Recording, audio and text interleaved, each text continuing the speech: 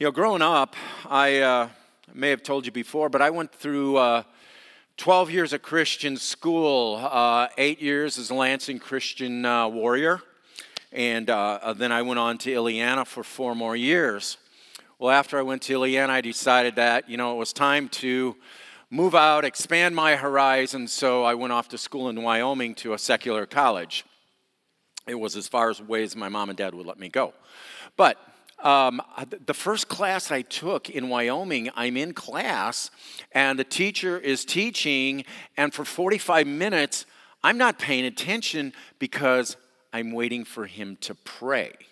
Because for 12 years, that's what had happened. Every morning, they opened up with prayer, and I'm going, come on, when's Mr. Cruikshank going to pray? And he never did. So that was my bubble, and when I got into student ministry, I thought, well, okay, I'm the youth pastor at the church, and I will just do youth ministry, and the kids will come, and I will help them grow deeper. And my senior pastor at the time, he said, you need to get in the public schools. So I need to get in the public schools? The only public high school I had been in was when my high school played in a public school. That was it. I had never really been in a public high school. And with the encouragement of my senior pastor and Harry Beamer, they said, you got to get into the schools, expand that. And so how do you do that? Separation of church and state, how do you get into the public schools? And so I went to a conference and I took a course, and it was like how to get out of the church, and one of the things they said was try to get in the public school and wash tables in the lunchroom. And I mentioned that to some people, and they said, are you out of your mind? Do you know what a public high school lunchroom looks like? No, I didn't, but I sat down with the principal at the time, and I said, hey, how do I get into the school? I'll volunteer, I'll do whatever. And he kind of looked at me, and he said, I'm going to tell you something. I had a youth pastor come in here a few years ago from another church, and that youth pastor said he wanted to speak on drugs and alcohol. And so I let him speak on drugs and alcohol, but when he spoke on drugs and alcohol, he had an altar call. He goes, that doesn't go over real well in a public school. And he goes, I almost lost my job, so I'm very hesitant to have you come in here. I said, okay, I can understand that. What are the boundaries? What are the rules that you will set up? I will abide by them. And so he laid down some groundwork, and I said, all right, I can do that. And it has been amazing for me because now I've been in the public schools, washing tables, doing all sorts of things. They've opened up doors for 22 years. And what God has done when I have followed the leadership that God has put in place in a public school and not broken those rules, God says, those rules don't mean anything. I can open doors. It's amazing. And so it has really been a blessing for me. Now, for the last year and a half at Bethel Cedar Lake, we have tried to become more prayerful, missional, relational.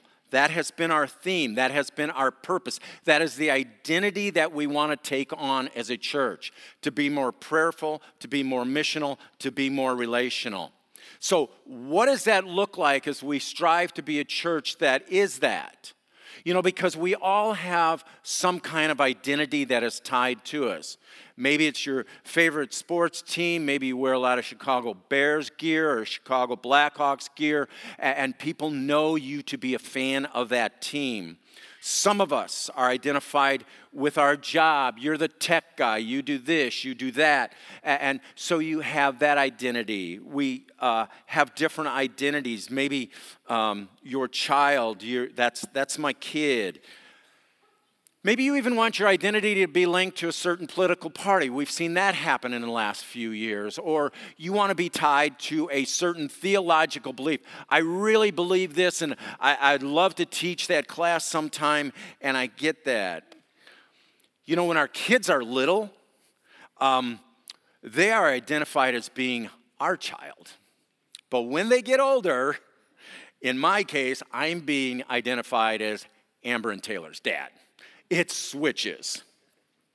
But as a follower of Christ, our first identity should not necessarily be that as a Christian? And as I say that, some of you go, wait a second. I think Christian is a term that is loosely used in the world today. We need to be identified as a follower of Christ, because that is different than what the world is seeing as a Christian. When we are a follower of Christ, all of our other identities, our sports teams, our job, our parenting, whatever that looks like, should take second and third place. But as a follower of Christ, that is what our identity should be first and foremost. Now, Sarah read our passage where we're going to kind of land at, and that's Colossians 4, 2 through 6. But I wanted to start out by reading the first part of the book of Colossians, not the whole book, but just part of it. Colossians 1, 3 through 14. We always thank God, the Father of our Lord Jesus Christ, when we pray for you. Since we heard of your faith in Jesus Christ, in Christ Jesus, and the love that you have for all the saints, because of the hope laid up for you in heaven.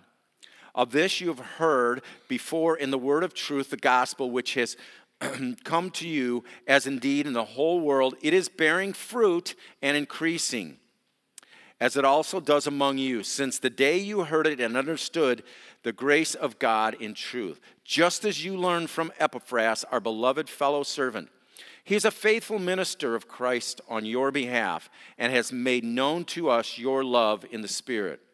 And so, from the day we heard, we have not ceased to pray for you, asking that you may be filled with the knowledge of his will in all spiritual wisdom and understanding, so as to walk in a manner worthy of the Lord, fully pleasing to him, bearing fruit in every good work, and increasing in the knowledge of God, being strengthened with all power, according to his glorious might, for all endurance and patience with joy, giving thanks to the Father who has qualified you to share in the inheritance of the saints in light.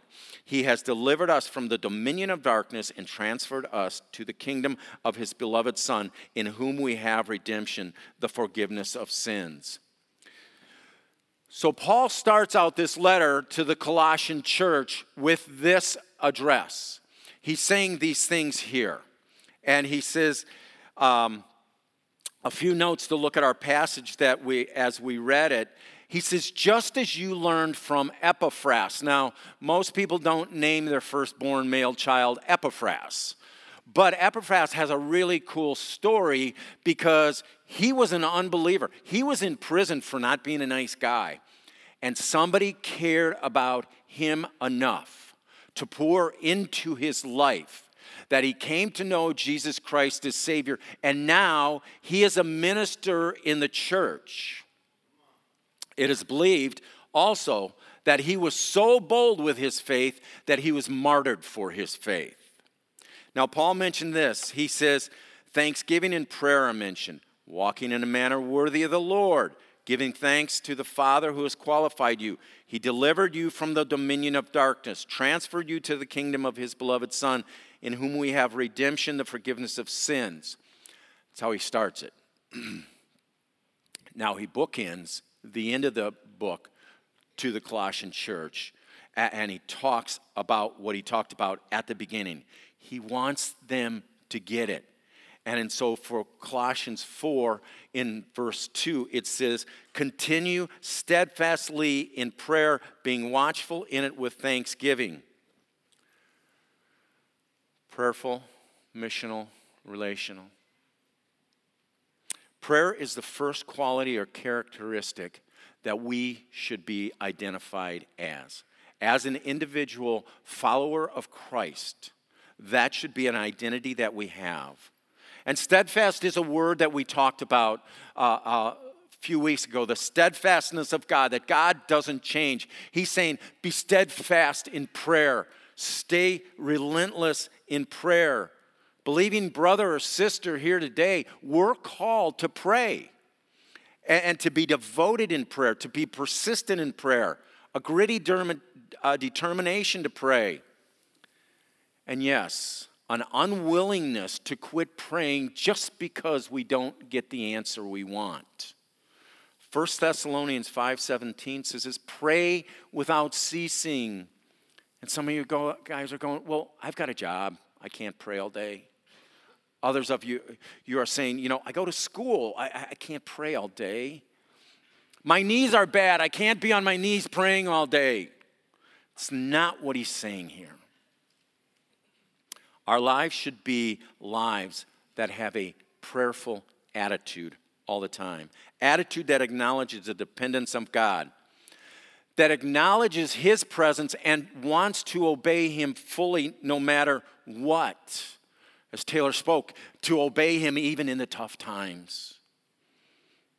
That prays frequently and spontaneously. And I'm not saying when you drive down the road that you should have your eyes closed as you're praying. No, that's dangerous.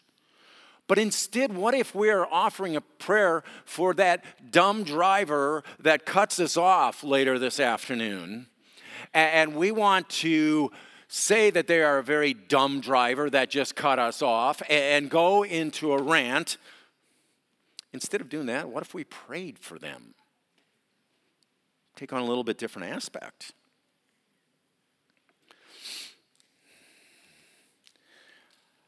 A prayerful attitude happens when we have regular times of prayer molded into our day.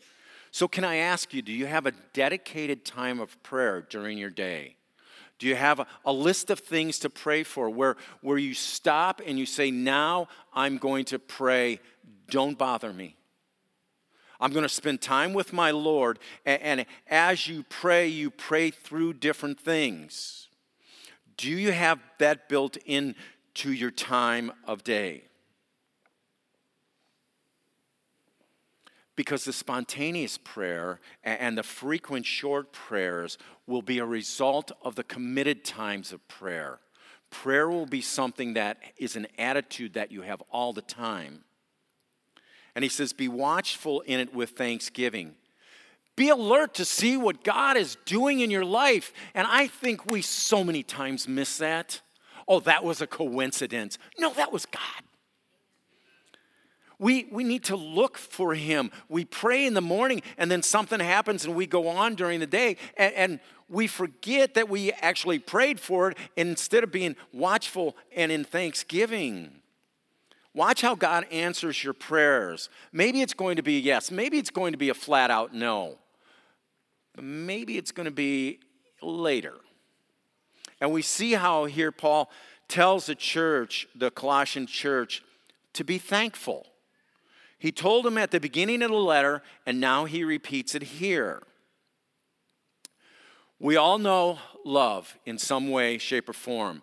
But this love is the best of all. God's love for us. God taking us out of the dominion of darkness. Remember, when you were born, you weren't automatically going to heaven. But God took you out of the dominion of darkness. If you're a believer in Jesus Christ, he revealed his Son to you. And you accepted that truth.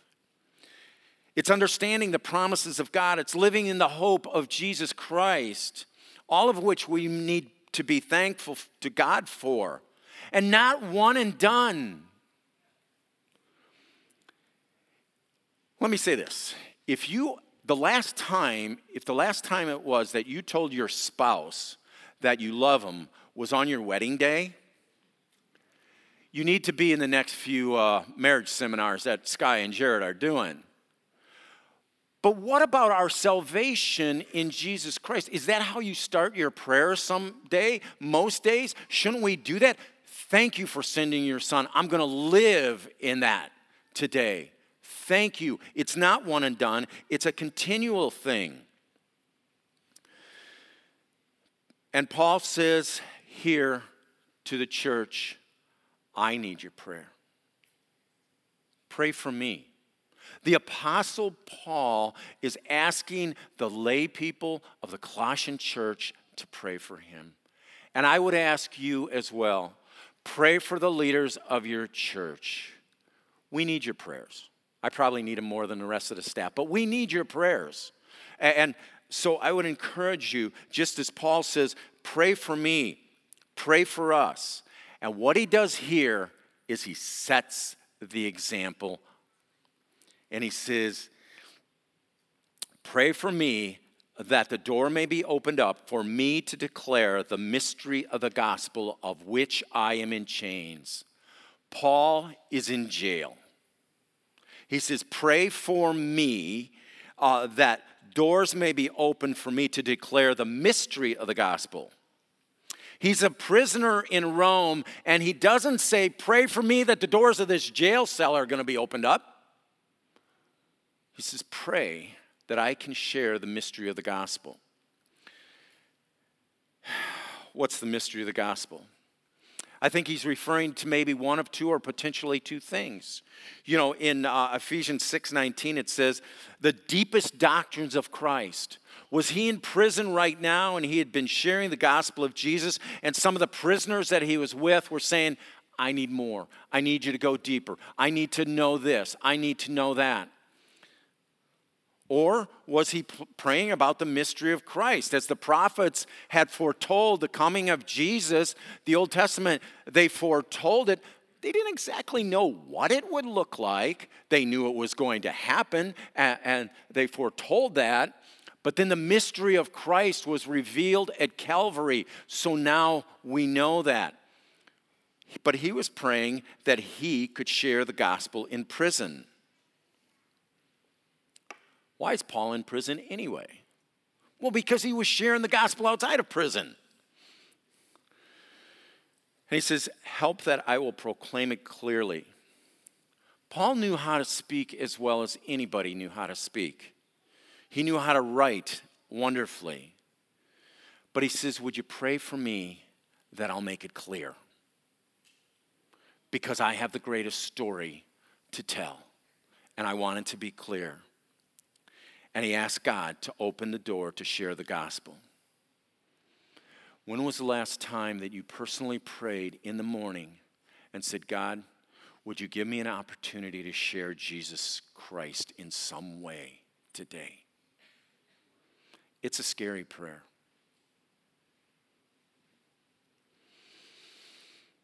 As I was working on this sermon, I was putting some notes together, and I like to put my messages together weeks in advance and kind of let it marinate like steak, if you can really let it marinate. And it was a Saturday morning. My message is marinating, and I know what I'm supposed to be talking about. And Shelley and I have a busy day. Oh, by the way, I'm not going to mention that it's her birthday today, but it is. Anyway, we had a busy day, and I like to go to the gym, and I like the gym because there's a lot of people there that are not believers. And I work in an office where everybody's a Christian. Everybody's a follower of Christ, so I have no chance to witness in my office. But anyway, so I'm in the gym, and this Saturday I just wanted to get in and get out. I didn't really want to talk to anybody. I love talking to people, but, we had a busy day.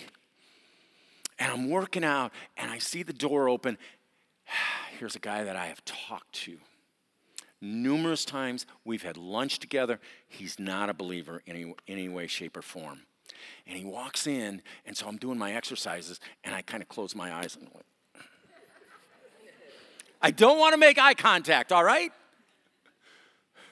Open my eyes. There's 2 feet right in front of me. Hi, buddy. Hey, how you doing? He goes in to tell me how terrible his health has turned, and he has some heart condition which can't be cured, and he's going into all of that, and I want to get out of the gym, and I just want to go, and I don't want to talk about it. And so I told him, I said, hey, bro, I'll pray for you. Oh, you always tell me that. Have a blessed day. And it's like, oh, okay. And then the Holy Spirit gets a hold of me. It's never a good thing when you don't want to. It's like I'm in this battle. I'm going, no, I want to go. My wife's waiting for me. I want to go. And so I followed the Holy Spirit over to the other side of the gym. And I knew I had to ask him a question. I said this, with all of your health problems, how are you resolving the end of your life on this earth? And he kind of looked at me. And I said, you know where I stand with Jesus, that I believe it's in faith in Jesus Christ and Jesus alone that you go to heaven. I said, but take me out of the equation. The Muslims, they got to do this. How do you resolve? He goes, well, here's what it is. I become part of the universe. And he went on to tell me all about, he's a nuclear physicist, one of the most incredibly smart minds I know scientifically.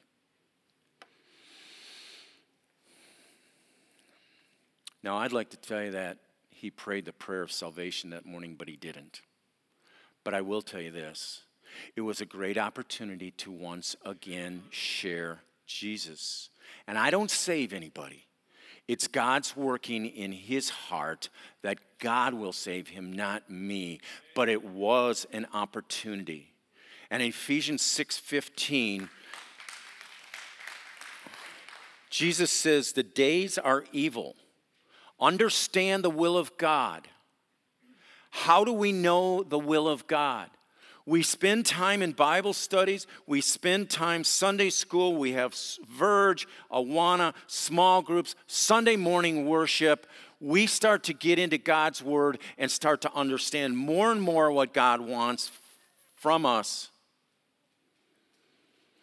But I sadly fear there's many Sunday mornings that maybe you, like myself, feel very warm and well fed when we walk out of here. The church is got this country club atmosphere where we like to be because we are around people that are like-minded. We are not around people who are going to become part of the universe. Thanks for saving me, and that is good news, but it's not good enough news to share. That's the pastor's job. That's the elder's job. That's the deacon's job. It's not mine. And we have a responsibility, as Paul tells us here. Walk in wisdom towards outsiders. When you walk, you are in the presence of someone. You can have conversation. It's slow. You're not running. You're walking. You have conversation. When you walk, you are in the presence of those around you. Conduct yourselves wisely towards the outsiders. Use your godly wisdom when you are around outsiders. What you've learned in here, take it out there. But too many times, we are intimidated by the world outside. Sometimes it's with their bad language. We don't want to be identified with that crowd. What if I'm standing around with a bunch of people and they're dropping the F-bomb and they're doing this and that? Are people going to think that's the way I talk? So we don't get into that circle, do we? We are afraid maybe that their language is like COVID and we're going to catch it. Godly wisdom, that's what he says. Making the most of your time. How do you make the most of your time? How do you engage people who do not know Christ in conversation? I'm going to tell you something. People love to talk about themselves. They do. And I have numerous stupid book questions, okay? And there are all sorts of things. And what I will do is when I go into the middle school especially, middle school kids just love to talk. And I'll go into the middle school and I say, hey, number 1 through 500. And they'll pick number 350. And it's like, what's your favorite fast food restaurant? And why? Oh, I like McDonald's because of the chicken nuggets. Great. And then the next person at the table starts to answer a question. And then you go in the next time. And, hey, I need a question of the day. What would you change if you were king of the world? Well, that's a tough question. Don't you have any more fast food questions? But you know the cool thing is, it starts conversation. And they start to look for you to come in. What's the question of the day? It starts conversation. More and more conversation. Be wise towards outsiders. And we need to understand something, that the lifestyle and the language of those that we may fear, they really don't care about their language, or they don't know any better, or they don't know about their lifestyle because they have lived in a world that lacks biblical truths. Let your speech, he says, always be gracious, seasoned with salt. Remember, grace is something that we received from our Heavenly Father. So we need to return it to others, kind and courteous to others. Invite interaction. Bring your neighbors some cookies. Hey, I brought you some cookies. Though you have like 10 kids, here's some cookies. Shelley has a garden, and it's an amazing garden. And so earlier in the summer, she had lettuce, and one of our neighbors, we're talking to him, you want some lettuce? Yeah, we love lettuce. So she gives him some lettuce. About 2 weeks later, same neighbor, she comes walking out to the garden. The neighbor's waiting at the fence for her. Hey, do you have any more lettuce? I was waiting for you. Interaction. It's easy. Let your speech invite others. Bring veggies. I remember Pastor Jared has talked about it, a former pastor. Do a prayer walk in your neighborhood. Just pray for the people in your neighborhood. It opened up this one door years ago as our senior pastor prayed the neighborhood. Well, he runs into this guy, and the guy says, what are you doing? He goes, I'm praying for the neighborhood. What do you do? I'm a pastor, blah, blah, blah. This guy starts to come to church because of praying the neighborhood, right? And he's coming to church, growing in his faith, and he's watching the people in the church. And when there's a point that's being made, people go, amen, hallelujah. Well, his language wasn't the best. Yeah. Harry, can I say that word? So one day, he's sitting in the service, pastor makes this great point, and he goes, hell yes. Whole congregation stops. And he is like, oh no. So he comes up to pastor afterwards, and he goes, I should not have said that. And pastor goes, you're right. You should not have said that. But like seeing what God's doing in your life. Gracious, being gracious to him. He didn't know any better, but yet seasoned with salt. No, you shouldn't be doing that. Can I tell you a little bit about that man? He became a deacon in the church, and he eventually moved to Arizona and helped with an adult ministry in Arizona. Prayer walk. Your testimony of what God has done in your life is a powerful tool. And don't think it's not. We always wait for these incredible stories about the drug dealer with a gun to his head, the gun jams. He comes to know Jesus. Fantastic. But I've had students say to me, my testimony is boring. I grew up in the church. I got baptized. I'm following the Lord. That's not a boring testimony. That is amazing what God is doing in your life. How God has protected you from the enemy. How you are walking out and being light in a dark world. That is an amazing testimony. God protects you. Be willing to share that. Let people know what Jesus is doing in your life. If we came up with a cure for cancer or a cure for COVID, that would be great, but that would be temporal. We have a cure for eternity, and we can share it with everybody. He says, so that you may be able to answer everyone. How do you answer the adversaries of Jesus Christ? You can't answer them if you're not in their world.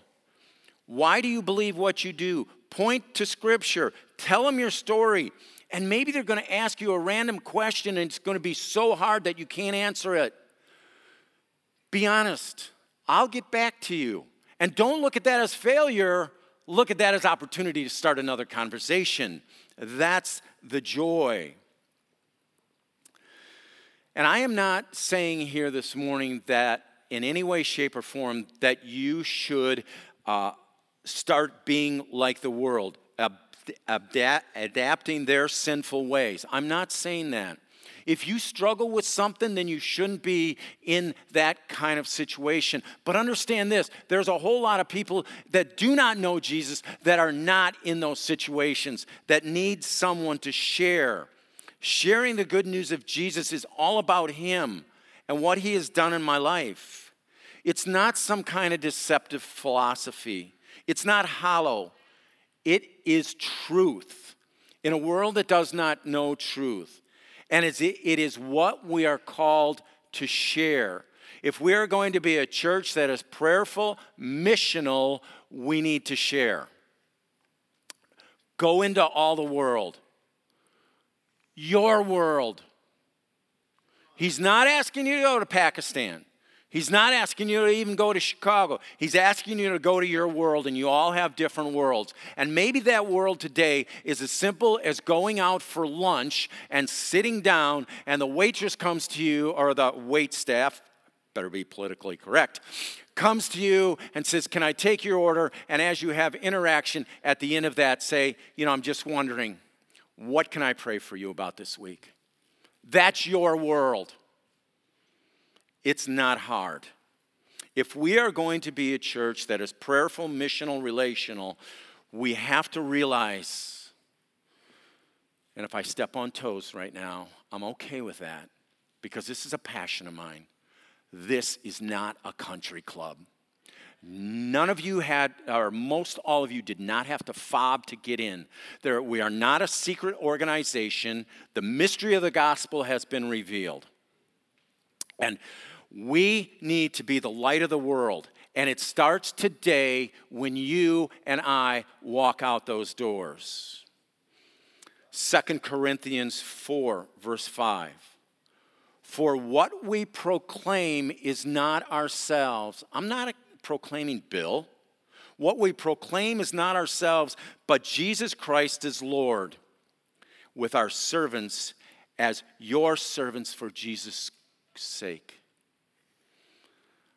You and I can't save anybody, and it's not about us. It's all about him. So the question is, how will you pray to be on mission? What does that look like even in your life as you leave here today? What will your identity look like as you start to be more and more missional? Those are only questions that you can answer. And it starts with being prayerful and then becoming missional. Let's become that church.